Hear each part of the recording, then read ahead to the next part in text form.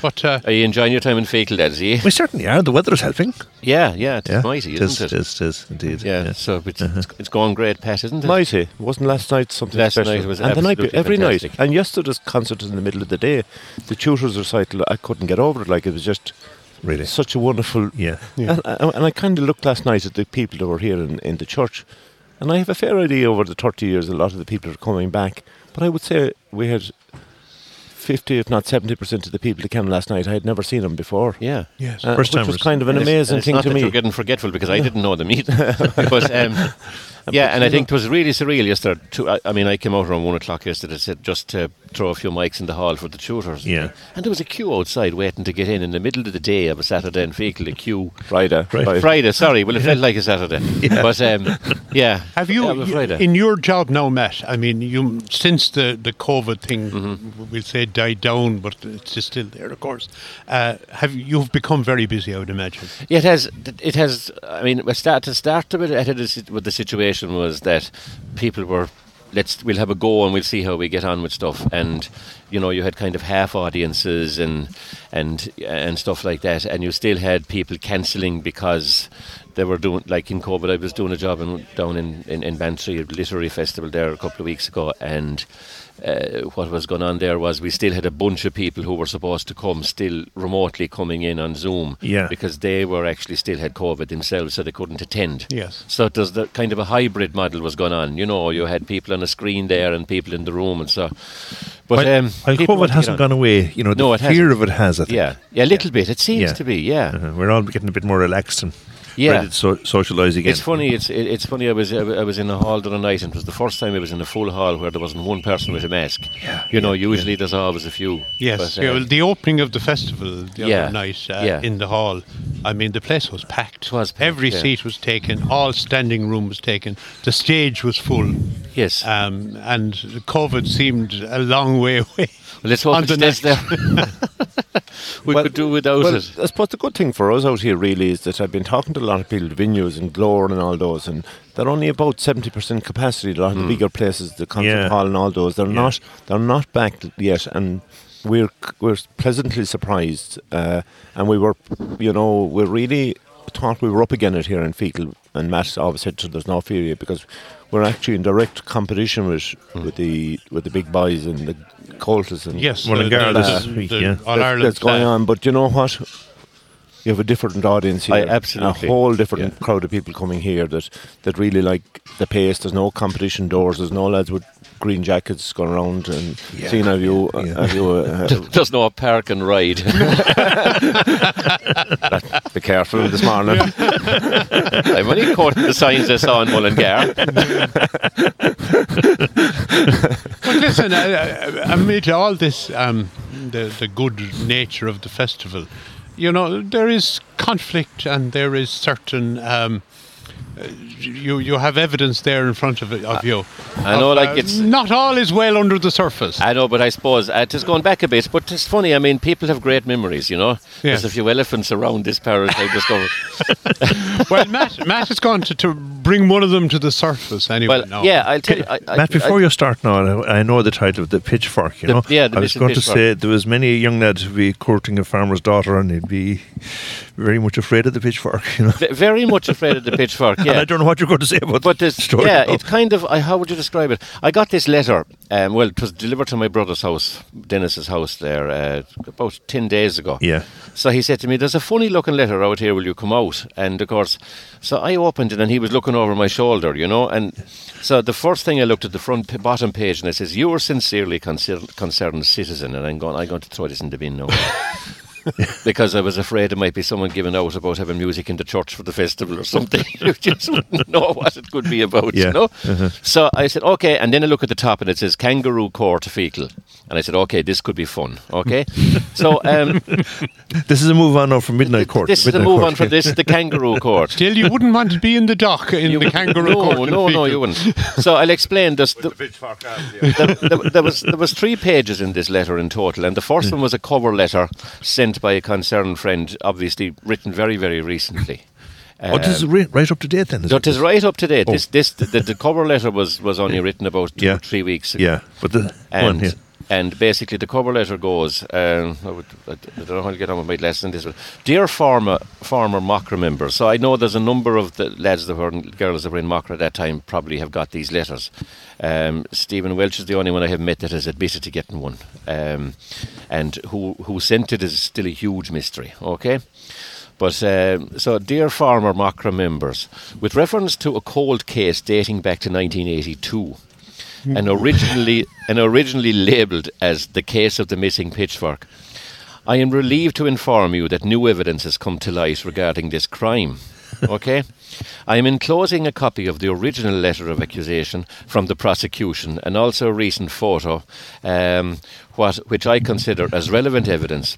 I sincerely hope that this matter can now be brought to a satisfactory conclusion. Yours sincerely, Concerned Citizen. Okay? So that was obviously a letter written by someone who was in possession of this following letter. Okay? Yes. And this letter was written in 1982. By, I'm not sure whether it was the secretary, but definitely someone who was involved with Macra in an official capacity in Scariff, okay? So the address on it is Bank of Ireland, Scariff, the 12th of August, 1982, okay? Bank of Ireland? Bank of Ireland. So this person was obviously working at the Bank of Ireland. If you got a letter from the Bank of Ireland, that time you'd sit up. So yeah, so you're looking at the Bank of Ireland, you're going, okay, hang on a second, and it's arrested, Dear Joe. Now, without casting any asparagus in anyone, that may be Joe Hogan, who I think may have been the secretary of the vehicle branch, right? So, dear Joe, I have been requested by my fellow club members to write to you involving the matter of the missing pitchfork. We believe that some members of your club may be guilty of this crime. Ooh. No, so that'll tell you, like, there was nothing spared in those days. I should be very grateful if you could inform me of the present location. The pitchfork was taken from the mart after the dance. So I'm not sure whether the dance was in the Lakelands, but it would have been a Macra dance anyway and whatever. But it was taken after the dance when our club members were trying to tidy up. When our club members were trying to tidy up, we had some uninvited visitors. And it is believed that they are responsible for the missing item. Please look into this matter. Unfortunately, we do not know the names of those involved, but they were travelling in a Ford Cortina. Oh. Thanking you for your, thanking you in anticipation of your cooperation. I remain yours, Margaret Ray. I think that's the name that's signed to that. Right. So that letter was sent to Joe Hogan. And obviously there was other copies of it. Not saying that Joe was the man that wrote this covering letter by any means, but there was other copies of it around. So then, now to go to the relevant evidence that we discussed in the opening page as to where this pitchfork might have turned up. And there's a picture on the front of the Clare champion from about 2 or 3 weeks ago, with my esteemed cousin Patrick Purcell with a pitchfork. And a Bart de Hay on it. Okay? So sadly it is radio, so we can't actually show it. So if you want to describe it there. Well, it's exactly how you describe it. He has over his shoulder, he has the pitchfork, and he has a good Bart of hay on the end of it. I was there on the picture. You were there when not the fork? No. All right. Although I was a member of the Macra. And as you can see, he's tramming there. He's putting a tram up there just below the cross there, just across from the Market House Square here. In fact, he was recapping the trams because, as some observers said, it couldn't have been a good day for tramming hay because he had a top coat on. He did, yes. So Pat was doing that anyway. Now, I suppose, look at, still, there was probably a lot of Ford Cortinas around in those days, but I think Pat might have had one at the time, right? No, but I spoke to Pat about this and he showed me this fork. And this fork is a Spear and Jackson. Whereas we know the one that was stolen was a Derby. So there's no way it could be Pat's. It could be the same. It couldn't be the same fork. But so the mystery continues basically. Well, that fork is obviously still in use as well. It is fair play, and no better man than Pat to use it. But would a fork survive 40 years of use? Well, I suppose if you change the handles a few times and change the actual head of it a few times, it might be like your man and only fools and horses, the brush. But yeah, and I just wanted to make it clear that there was no way. There's loads of people around Feakle will absolutely back me up when I say that I personally haven't used a pitchfork since 1981. Was that the day you were loading the bales with Scariff? It was the day we were loading the bales with Martin. Yeah. Tell him that story. I think that's in Martin's book. But of course, was that at the show? pitchfork at that time. Was that at the show in Scariff? If a group were going from Feakle to Scariff or vice versa, yes, and someone had a Ford Cortina, yes, they wouldn't be on their own in it. It would be packed. Oh, you could have 6 or 8 people in the Cortina. You would have at least. So any of them could be. It isn't necessarily the person who owns the Cortina. Absolutely not at all. I remember being at a marquee in Kilkishen one time, and my father had a big old Mercedes with a small diesel engine in it. I wasn't able to pull the socks off. Couldn't put the socks off someone, but I managed to get 16 people home to Feakle. Yes, in the days when that was okay. In one run. In one run, yeah. Sorry, Pat. You asked Matt to tell a story there. You see, we talked about lads not wanting to farm years ago and do things, which is funny when they're put up against the pressure to do something. There was a competition ran by Lochderg Machran Ephemer, Scariff Machran Ephemer, to stack bales in Scariff, and just 2 versus 2 and as high as you could go. To finish it, Matt, so you put a team in, and you could have a team, I think, of 3 or 4 people working on this. That was part of the show. That's part of the show. My God almighty, when you think back nowadays, like health and safety. Finish the danger of it. So there was 2 bales. You'd put 2 bales down, like we'll say, facing edgeways, and then next 2 kind of cross them, like you put up blocks into a tower. So whoever got the highest was going to win this competition. So I think probably Lochderg themselves, or someone from Lochderg, had gone up to 11 and a half rows or 10 and a half rows, which is a fair bit. And what the thing was, you'd have 3 lads at the bottom and a guy above on top, taking the bales up and positioning them. So I know that Eamon Finnessy, Carl Smith, and myself we decided we'd stay low on the ground, and Martin Hayes was volunteered to go on top and start taking up the bales. And so we were going well. We were up to 10 rows, and we said, Jesus, at least we'll draw now if we get 1 more off. But the whole thing, no matter how we managed it, it went. And poor Martin was above in it, and the next, I just went out from under him. And a lot of situations would all kind of fall in a heap, and you'd fall down the middle of it. But our one just went completely to one side, like a tower, tower, like the Tower of Pisa just flew to one side, and Martin above on top of it was catapulted off the top of it, and he landed on his ankle and twisted his ankle back. Spun it around. I can feel the pain of it. And so I mean, it was absolutely horrific. But there was a finished Martin farming, did it? It did, and it didn't take that to do it. But there was a well-known horse dealer from around Bodyke there that we knew at the time, and he came over to see was Martin okay, and Martin said, "Jesus," he said. He looked at Martin's ankle, and Martin said, "What would you do if you had a horse like this now?" And the answer was, "Well, first of all, I wouldn't have a horse that'd be that stupid," he said. but secondly, if I had, I'd shoot him. So that wasn't much sympathy for poor Martin, who finished up in 3 or 4 months. Below Croom, he got an infection in his ankle, and he still has a plate in his ankle to this day because of it. You know, and anytime the weather gets bad, he'll know about his foot. I know. Well, you wouldn't get an insurer to cover an event like that today with a poor devil up on top. He'd have to be suspended from a crane or something. Yeah. But so look at these with the crazy things that we done as young lads, like.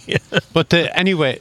The mystery remains. The mystery, 40 years on, they're still, it's still alive. It's still alive, and I think it's good that it's still alive. Yes, I know. Well, I suppose we could appeal to listeners. Yeah, is there anything we could do in Scariff Bay Community Radio now to we put the appeal out, Tom. If anybody... Niall Smith had said to me that if anyone actually could find the original fork at the time, he would actually sponsor a brand new fork to whoever actually could find the original. What make did you say it was again? No, this is a Derby. So the one that patted was a Spear and Jackson. Okay, so he's out of trouble. He's out of trouble here. Well, if any of our listeners can throw light on the situation, and from that time in 1982, we'd be delighted to hear from you. Okay. Yeah. Info@scariffbayradio.com. Brilliant. And we'll get back to you, Is Matt, there a reward for this now? That's what I'm saying. Niall will give you a pitchfork. A new one. A new one, yeah. If you can. You want to get someone to use it. That's more important. Are you busy today, Matt? Yeah, sure. We have a concert. Well, there's a bunch of different things happening. Eileen O'Brien has a launch. Thomas McNamara is up in the hall. He's doing the talk and looking forward to that. And then there's the concert in the church tonight. Yeah. And then when is it tomorrow? Martin is doing the interview with Pádraig. We have a slight change to our programme. Just maybe I don't know whether Aoife mentioned. Aoife, she did mention. But remind us again. Raconter Purl isn't able to come. Des Mulcair to do it here at the back of this. Actually, was an awful lot of people looking forward to it, and to still programmed in to have to do something at that particular time, and people have been looking forward. So we have a very different characters doing this. Martin and Pádraig McDonagh, who is some character. I don't think you met him, but I'll tell you, he's a good guy to interview people and talk to people. So they're doing it here tomorrow at 1 o'clock. 1 o'clock now, not 1:30. There won't be much space between the sentences between the two of them. There'll be no silences. No silence. Much between us here either. Listen, that's brilliant. Tom, will we have a bit of music? We'll have a small bit of music, and let's see what I have got here. Do you know something? There's a lady called Kate Purcell. Would she be known to you? I've met her once or twice. That's so, yeah. And this is Independent Soul, and it's the first time I saw your face. Okay. I was like, we better plug it in. Plug it in, so yeah. And I'll start the ball rolling here now, see if it comes across. Grand. Okay, so...